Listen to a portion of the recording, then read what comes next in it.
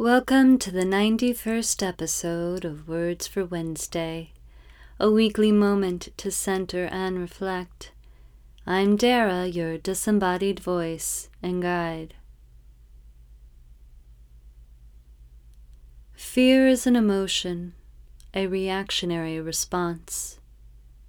It emerges in a panic or a pull away from taking an action. How to handle fear is where self-discovery is exercised. Fear is a place to explore. Let's explore a bit this morning with Marsha Truman Cooper's poem, Fearing Paris. Suppose that what you fear could be trapped and held in Paris.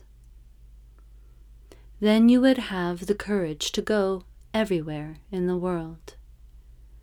All the directions of the compass open to you, except the degrees east or west of true north that led to Paris. Still you wouldn't dare put your toes smack dab on the city limit line. You're not really willing to stand on a mountainside miles away and watch the Paris lights come up at night. Just to be on the safe side, you decide to stay completely out of France. But then danger seems too close, even to those boundaries, and you feel the timid part of you covering the whole globe again.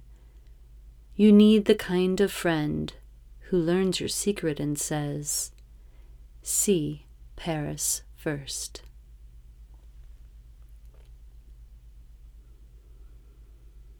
Questions to consider. 1. Do you ever choose to see Paris first? 2.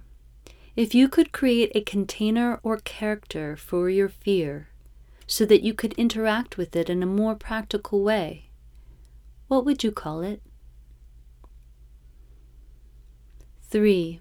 What is one thing you can do this week to confront a fear?